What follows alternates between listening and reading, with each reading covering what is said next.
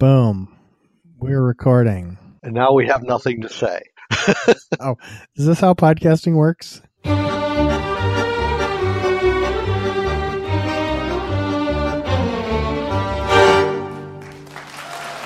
everybody. Welcome to the Dedicated Nerds podcast, where we are nerds, like the name says. I'm here with Dave and Carney, and we're going to talk about stuff. Say hi, guys. Hi. Good afternoon, all. Hey. Now, I want to hear more about David's wife being sent to the attic to do work. Yeah, what's up with that, Dave? Do you have like a little cage up there or what? Well, I don't believe I said the word sent. I said she was in. So. What's she doing up in the attic, for heaven's sakes? Well, we had to shove all the insulation away from the break area to lighten the weight and then allow for access for fixing, etc. And so the guy showed up on. Here, wait, hold on. Before you get into that, in case our listeners have no idea what we're talking about because they haven't heard any of the other podcasts because we're never going to publish them. You had a little break in your ceiling, and look, ceiling started falling down on your head, didn't it? Yes, yeah, about I think it's probably a 8 by 16 foot piece of sheetrock that's acting as our ceiling. In the center of it is a piece of ductwork that was installed recently, about 2 years ago. And one day we looked up and there was a 5-foot crack issuing forth from the north and south side of it. And then the next morning it fell down even further. So we supported it. So you sent your wife up to the attic to figure out what was going on? So we supported it to keep it from falling further.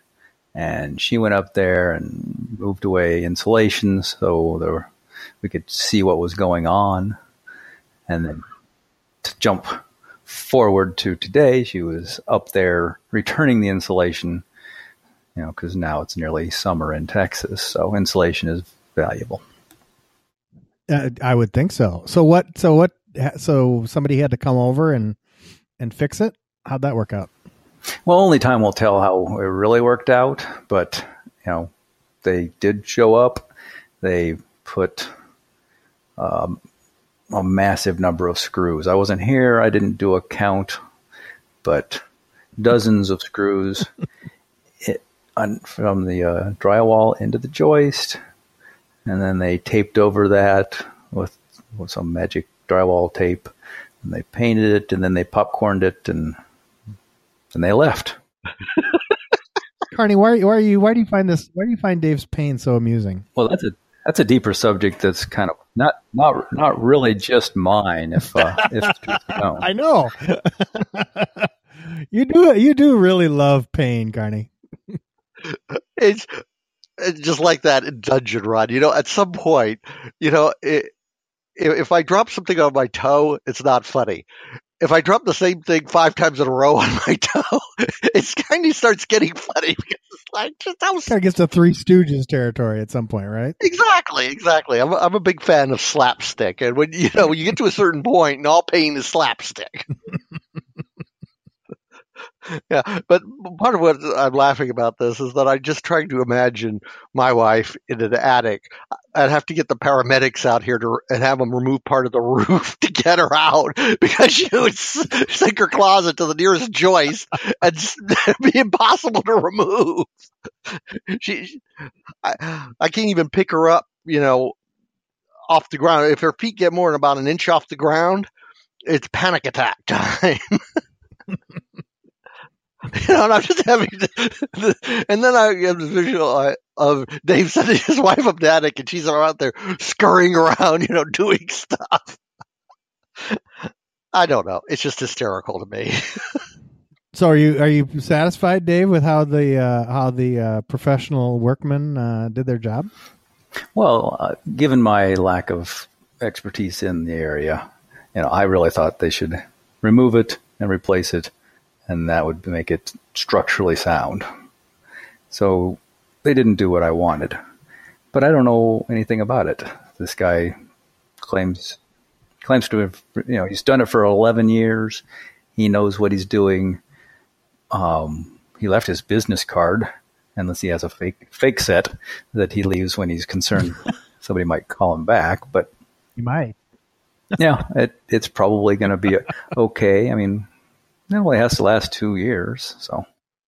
I was going to say, I think he's probably did it right, because the thing to remember is that the sheetrock is not load bearing. It's really, a cosmetic thing. So, I mean, okay, not purely cosmetic, but still, it's not load bearing. It's not intended. That's why the ductwork lying on it was a bad thing, because the sheetrock just isn't intended to hold up more than a 5-pound picture, if that. So, putting in a bunch of screws, it's probably stronger than it was before.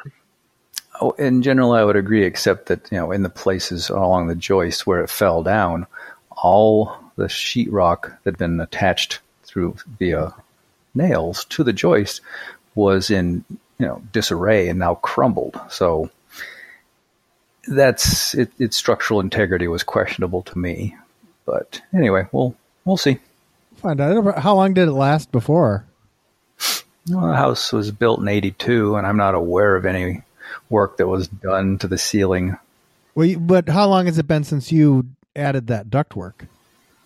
July will be 3 years. Okay, so yeah, you got 3 years, I'd say.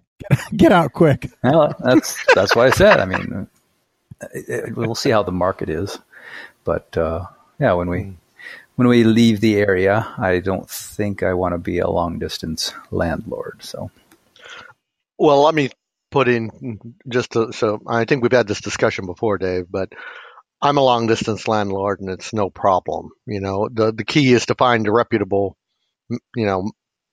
real estate that manages rental properties for you, and that'll work just fine if you're not the worrying type. Well, I probably am a little bit that, and then they're taking a cut, and my plan is to roll the equity of this into what I build next. So, okay. If I'm going to be a landlord, I'll buy some property down the street from where I live. It has to be far enough so that they can't walk over and knock. But though, is that you're talking about the cut? Is that from my point of view, I think that the real estate company that's managing my property in Pensacola is probably saving me money, because they have contractors, on tap that take care of the repainting and the stuff that needs to be done. I don't have to go looking for somebody all the time or trying to do it myself. They take care of all kinds of little problems that would amount to a big chunk of my time and probably cost me more money than they're taking to do it, just because they're professionals and know what the hell they're doing. Well, ultimately, doesn't it come down to, if you had that money and put it in the stock market or something else, are you getting a better return than that? I mean, isn't that ultimately the decision you got to make? Yeah, you got to make that decision, but you've also got to be able to see the future to be sure that your decision is correct. Right. I mean, clearly nobody can. Yeah, we've got retirement accounts that are, in the financial market. And since we moved out of that property, we've been, well, first we let my mother-in-law live in it, and then we started renting it out. And it's an ideal rental property. So it's actually worked out pretty well for us. So I don't feel any need. I mean, it ultimately just ends up diversifying your portfolio. So you've got some in your retirement account that's exposed to the stock market, but then you've also got some Pensacola real estate. Exactly. Exposure. And who knows? No, I mean, I don't know. I'm certainly not smart enough to know whether the stock market's going to go up or down in the next week or two, but hopefully it goes up over the next 5-10 years. But who knows whether the real estate market's going to go up more or less than the stock market. It's good to be diversified. That's pretty much my point of view. And the thing to remember is that, I mean, if you're looking at this as a pure financial term, you get a cash flow out of it. Mm. And the cash flow, amounts to compounding interest if you then reinvest it. Right. Sure. Yeah, and just like a 401k or a money market fund or something like that would also do the same thing if you set it up that way. Mm-hmm. Exactly. All right, how was your week, Carney? Anything exciting happen? Well, we've got a sick cat, which I'm worrying about, but that's about it. All right. So, how many for our listener? How many cats do you guys have? 6. 6? Oh my God, that's amazing. Yeah, I know, crazy cat people. Yeah, that seems like a lot. I don't even think we can have. I think our city limits us to 3 animals of any Oh. sort. As far as I know, there's no such limit, and I don't think there is. I think my neighbors agree with it because there's at least one of my neighbors that's walking what looks like a sled team every morning. Well, and I think cats have a little bit lower impact than like dogs would have on neighbors. Oh yeah. But yeah, we've got, well, let's see, 2 ferals that we adopted because they were injured or sick on our deck or something.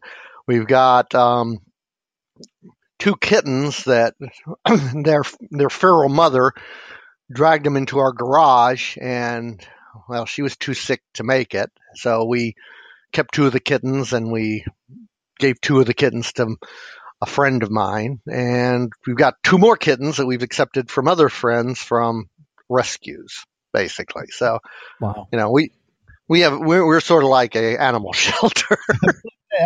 I'm just trying to picture the facilities that you need for 6 cats. What's the physical?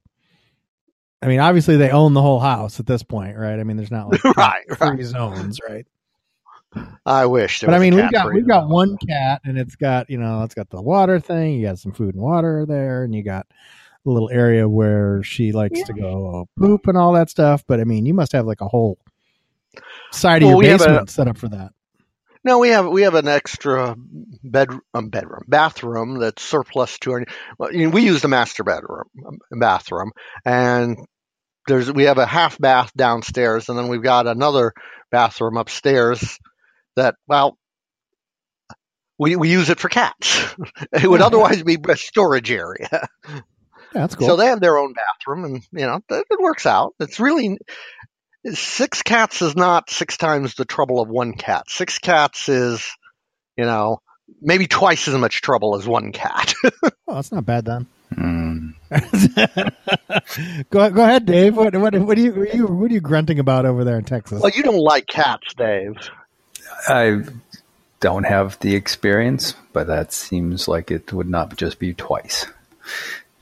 Well, cats are distinctly different from dogs in that if you have 2 dogs, you have twice the attention you need to invest in them if you're a good dog owner. With 2 cats, unless they don't get along, and our cats are all very sociable with each other, 2 cats immediately become each other's cuddle partners, and they don't really need you anymore. Mm-hmm. How do they pair up, or do they pair up? Do they have groups or packs, or how does that all work? How's it social? It really seems that we have 2 black cats who like to cuddle, but then the 2 black cats split up, and the males will hang out. We have 3 males and 3 females, and the males will hang out, and the females will hang out, and then the young ones will hang out, and the old ones will, go find some place away from the kittens. Oh, that's nice then. So they're not. Yeah, it's not clicky or whatever. not. I've known people who've owned, had like 2 cats, and 1 cat was upstairs and 1 cat was downstairs, and all they did was hiss at each other. But no, ours get along great. They play and cuddle and groom each other. So yeah. Oh, that's cool. So what do you guys get from? I mean, I know what I get from my pet, but what do you get from having 6 as opposed to just 1 or 2? Well, right now I have a cat in my lap, and whenever I want a cat, I seem to have a cat. And that seems to be it pretty much. I mean, besides the obvious, I get a lot of satisfaction out of knowing that, for instance, Shadow, the one who's sick right now, he came up on our deck. He had an injured paw. He could barely walk. He was being harassed by another cat in the neighborhood, one of our neighbor's cats. And, he wasn't going to make it, basically. We trapped him in a, animal trap. And he took some vet time before he was okay again. But now, he's coming up on 9 years old and doing pretty well. So other than the fact he's got some kind of cold. Yeah. So how often do you have to take, I mean, I should know this since I have a cat, but how often do you have to take him to the vet and have an actual professional, or do you guys kind of have experience now where you don't absolutely go to a vet? But the young ones are on a once a year. Our oldest 2 are on an every 6 month schedule. Okay. So there's some accounting and keeping track Yes. of shots, and I'm assuming they've all been Oh, spayed and definitely. neutered Yes, and all yes. that. We're Yeah. not breeders. Yeah. I have no use for purebred Yeah. cats to begin with. Right. So, on to the next subject, I think. On to our next subject, follow up. We have got a little bit more follow up for things that you audience have never heard before. We talked about pinball, which I think we all grew up playing pinball as a kid, and I saw this article as well that Carney, I think you put this in here. Go ahead and tell me what That's from what Ars you- Technica. It's a game. I believe it was Steam or Good Old Games. I can't remember which. But anyway, they've got a pinball emulator that you could buy, various pinball skins for the one we were talking about last week. 8-Ball Deluxe is on the list, which is why it popped up in my head. I know, I saw that. And their sale is going to end where the rights to be able to present this was going away. So I threw it up for a discussion that there's this emulator that's got all these cool old games, but if we want to get them, I don't think I'm going to, but that's another discussion. But No. it had all the list of the games that we were discussing, and I said, "Oh, okay, well, this is worth throwing out there for the podcast." Yeah, totally. And that's actually available. It is, I think it is on Steam, but it's also available on the consoles. I have it for my Xbox, and yeah, it's actually really fun. So I mean, if you guys, Yeah, what I want is a real pinball machine. If we ever finish our basement. Those are so cool. I would love one of those too. I don't have enough space in my house right now for one, but yeah, I think you have to become kind of a nerd about pinball machines if you own one of those, because apparently there are a lot of maintenance. See, now, I've got an edge here because my first job, senior year of high school, I was one of the attendants at Aladdin's Castle, if you remember that chain. Oh, yeah. And I got to do all changing the various solenoids and actuators, and oh yeah, I got to do that. So I know how to do it. What's involved? I want to know what's involved then. So you got bumpers you got to change, right? If they get worn. The main thing though is the solenoids. That's the word I was trying to remember. The things that actually activate the various mechanical movements will burn out, and you have to replace them. The things that, like, when you hit the bumper, it shoots it back out. Yes. And I'm assuming it just gets grungy, and you got to clean it. And oh boy, does it! but yeah, that's not really the kind of maintenance I'm thinking about. That's more like housekeeping.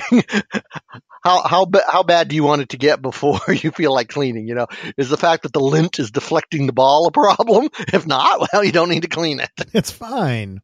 So it's not like the bathroom where it's like it just at some point it just gets so gross you have to clean it. Well, that sounds like there's a story in there, and just yes, maybe I don't like cleaning my bathroom. Maybe my wife gets on my case every now and then. And then once in a while, she'll go in with her full hazmat suit and say, all right, I'm fucking cleaning this shit up. Don't get in my way. The thing that I saw, though, that I posted too, was the SpaceX managed to have a successful launch of their Block 5 rocket, and that's huge right there.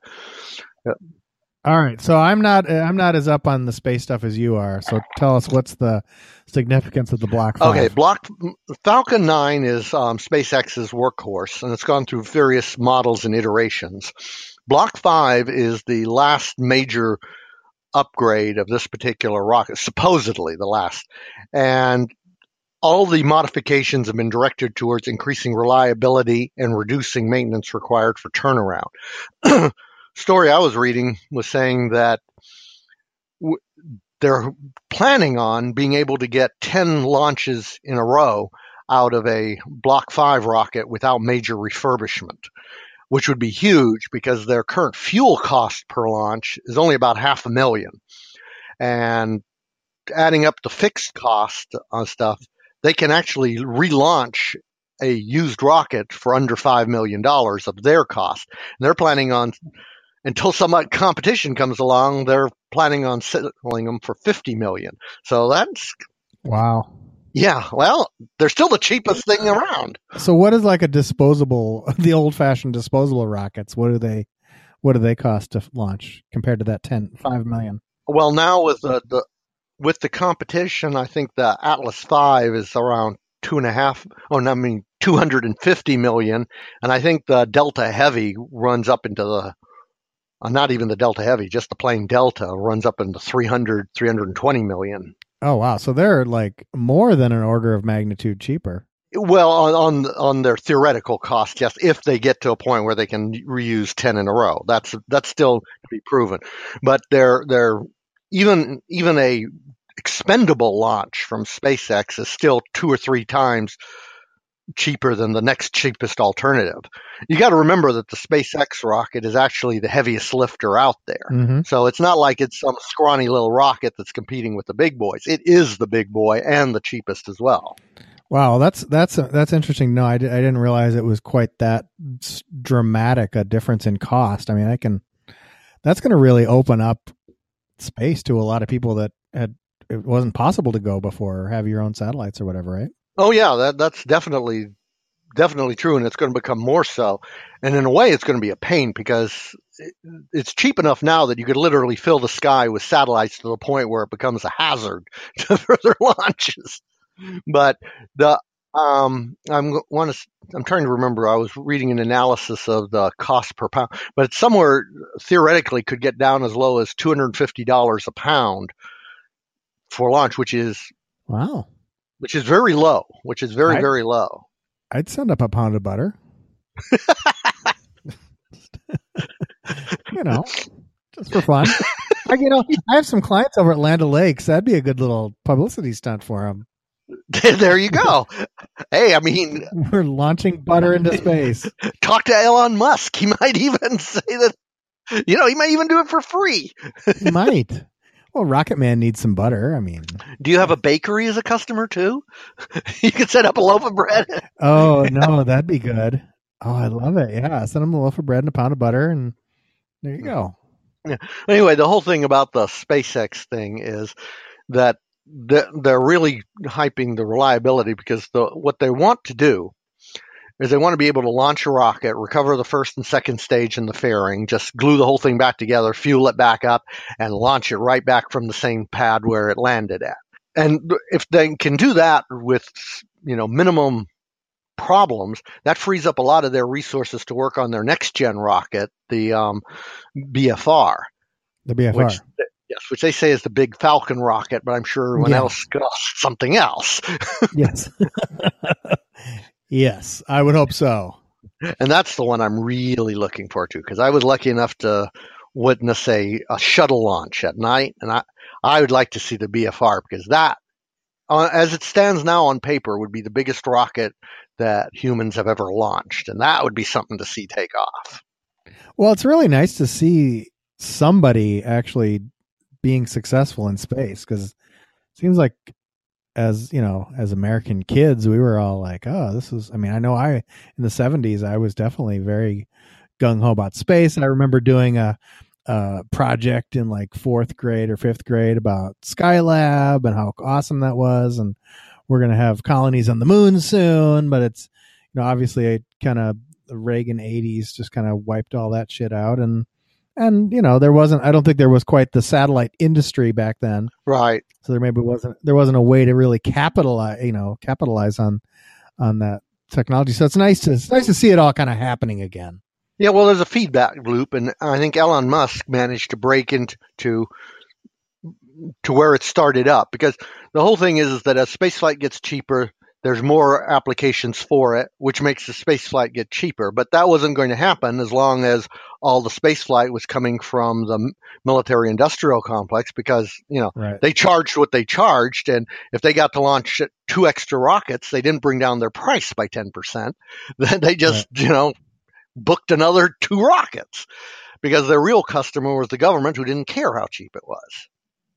Well, I would think, too, once these become kind of regular things, I think people are going to start thinking it's like, oh, maybe I can launch some butter into space, or what if something maybe actually more economically viable, but they might just have ideas. It's like, okay, if you're at $250 a pound, suddenly you can do stuff. A lot of stuff. Yeah. And that may give people ideas too. If they see other people doing stuff and then they can kind of start building standing on the shoulders of giants and just kind of keep moving forward and forward. Yeah, as opposed to here's where I bad talk Bezos and Richard Branson, but what Elon Musk is doing can do the kind of stuff you're talking about. The other end of the spectrum is the space tourist developers. They're basically taking an Estes rocket, scaling it up, firing it straight up in the air, and saying, "Look, I reached space. I'm awesome." Yeah. Although, to be fair, I would totally do that. But. Oh, well, sure. But, I think if you had billions of dollars, you'd try to build on what Musk is doing instead of trying to reinvent the wheel and coming up with a crappy imitation of what he's doing. Yeah. So what is, so you said Bezos is one, and then Richard Branson, he's the guy who owns Virgin Airlines and stuff like that? Yeah, the Virgin Space or Virgin Galactic or. Okay. Oh, yeah. No, Virgin Galactic, I think that is the name. I've heard that before. So his idea is to just basically build like a 747 that you can shoot into space, and everybody they can just say, "Hey, I was in space." Pretty much 65 miles straight up, 65 miles straight down. Woo. Did they have that like back in the 20s or whatever, when people were just like, "Hey, I've flown in an airplane." So they just had like short little flights. I wonder if there was like a tourist. Oh, there definitely was. Barnstormers would take people up for $5 or $10 for a 5 or 10 minute flight. So there's definitely that. But the difference is the Barnstormers were flying real airplanes. They weren't, they didn't have a model airplane that they strapped to somebody's back and launched them in the air with a catapult, which is what I feel like is the space tour. Because it's not a real spaceship is the thing, It's not the same. If you get launched into space with a trebuchet, you are not actually an astronaut. No, yes, you're not an astronaut.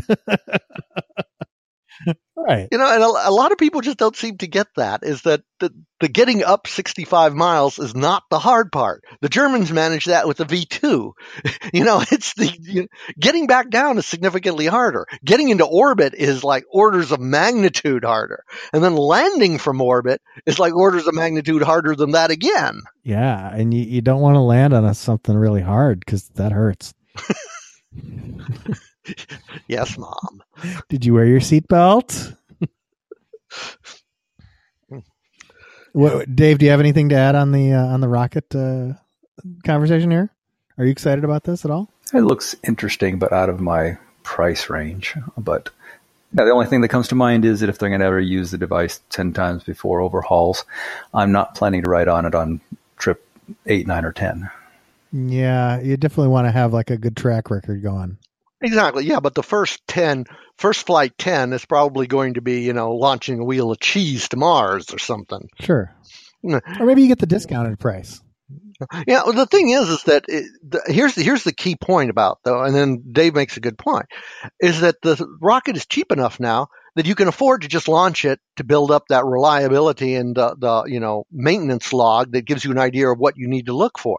Is up till now, rockets were single use, and you didn't have any way of wringing them out. Pretty much, the problems the Russians had with their proton rocket, launch 5, 6, 7 of them that blow up, then get a couple that work, and then every other one blows up before they give up on it. Right. Every time they were launching one, they were pumping $500 million down the drain. With the Falcon 9 now, okay, it's more doable. It's more like an airplane where you're doing an airworthiness certificate than it is like you're setting fire to the Federal Reserve. Yeah, and it also gives you, you're not dependent on the federal government or politicians or the budgets in Washington.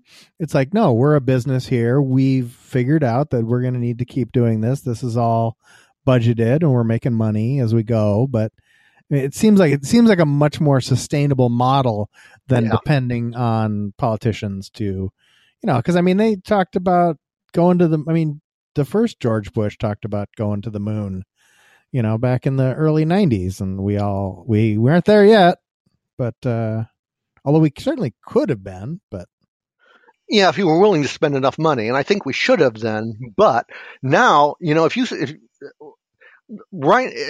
right now with at $50 million a launch for the SpaceX, you can easily get 10 tons into a lunar return orbit. Now, what does that mean? It means that for the price of a Saturn V, you could put 3 times as much on the moon, granted in pieces right now, but 3 times as much for the given price, just assuming you expended the Falcons. Right. Without any reuse in it at all. So that makes it a lot more feasible. And with the reuse, the price comes down more. And with this new rocket, it's supposedly going to be planned so that it will be able, with refueling in space, to put 150 tons on the moon. And that's huge. Yeah. Wow. That is amazing. So are these, I'm going to just admit that I'm not as, you obviously clearly have a lot more detailed knowledge about this, Carney. But so if you're, say you take a Falcon 9 and you launch it to the moon, how much could you get in a Falcon 9 landing on the moon? I mean, do you land or there's no atmosphere, so you can't parachute in, but yeah, that makes some things easier and some things harder. Mars has got the worst of both worlds. It's got enough atmosphere to be a pain and not enough atmosphere to do you any good. Yeah.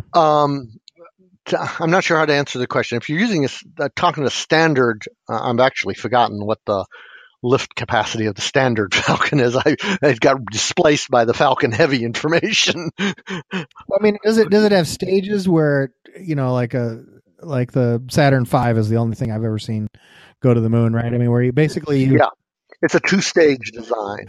Yeah, so you kind of basically have this little tip of the rocket that's the only thing that's going to end up orbiting the moon, and then even that gets like split in half, and you've got the little lunar module that can go down to the ground. Well, you wouldn't work it quite that way if you were, I don't think, but let's just, using that for an example, the Falcon I'm showing here, the standard Falcon, not the Falcon 5, has got a low Earth orbit of 23 tons. Geosynchronous transfer is 8 tons. And then they have payload to Mars here, which would be 4,000 kilos or 4 tons. But I would expect that lunar would be somewhere between the geosynchronous transfer and the Mars payload. So call it 6 tons into lunar transfer. And then, probably half of that would be spaceship and lander. So say you could get 3 tons on the moon, which sounds like pitiful until you remember that the 100 plus tons that the Saturn V launched only put a few tons on the moon itself. Right. And then I suppose if you're building something on the moon, maybe you can figure out a way to use the rocket parts that are left over. Yeah, the Falcon isn't really the vehicle to the moon, right. though. The next one is, because that one will be able to put significant chunks of equipment on it. The Falcon right now could put. Okay, so if you can get 6 tons on a Falcon, then what's the BFR going to be able to trans? It's supposed to be able to land 150 tons. Oh my God, that's insane. Yeah, so that's. Well, it's an insane rocket. It's half again as the size of a Saturn V, but with all the technology of the Falcon 9. It's not the Saturn V was basically a V2 that had been fed steroids for 10 years, and had all the smartest people in the world keeping it together. It was just brute force, is what it was. I mean, it was a glorious piece of engineering, but it was brute force. The Falcon 9 is doing something that couldn't be done back then. It's pretty much getting into orbit on a single stage. Right. And the rule of thumb is to get up to the exhaust speed of your propellant, you need to have twice as much fuel as the weight of your rocket. To get up to twice the speed of your propellant, you need 7 times. And to get 3 times as much, you need 20 times. And to get into orbit with standard fuels, you need about 20 times your rocket weight, which is why you have staging, because staging changes all that. Well, the Falcon rocket is so light and made out of such advanced materials now that it can do that 7-to-1 ratio without any problem at all, and can get even higher than that. I think it's something like, right now, its takeoff is like 15-to-1 or something. Wow. Which gives you an idea of what the difference is. Well, now hold it. A quick question on that. So is that something you can put a a person can survive in. Maximum G-force might come into play if you can. No. Maximum G-force would come into play, but it's actually not very much on launch, because here's the trade-off, is that the rocket experiences the G-forces too. And since you want the rocket structure to be as light as possible, because every pound you shave off the rocket saves you like 7 pounds that you can put into orbit, so the rockets themselves are not designed to pull more than, I think the maximum G a Saturn V pulled was in the 4 range, I think, on launch. And I think a Falcon actually takes a lot less than that. So the structure of the rocket is not designed to take that super heavy, crushing G-force. All right. I was kind of assuming that it was going to get to a higher speed faster to achieve that goal, which means more G's, but it burns over a longer period of time. Yeah, and what you're saying is, all things else being equal, burning faster earlier, or at least once you get above the heavy atmosphere, would make sense. But then you have the structural payoffs. Structural. Okay, I lost the word. Trade-offs that come into play that mean that you have a much more gentle profile. You go straight up for a few miles to get above the atmosphere, and then you go sideways to build up speed for orbit. So they're obviously, they've developed a lot of new materials to make the rocket out of, to make it a lot lighter, but also the engines are a lot more efficient now, right? Well, yes, the improvements in the engine have been huge in engineering terms, but in terms of what you and I would look at, if I remember my numbers right, I think the Falcon rocket motors are about 10% more efficient than the Saturn V rockets, which is a huge gain considering. But it's not like a computer chip that gets faster every 2 years. It's more like. Yeah, it's very mature technology. The science is very well understood. The engineering, they keep tinkering with it, getting a little better material, a little better heat transfer, a little better nozzle design, a little better pumps.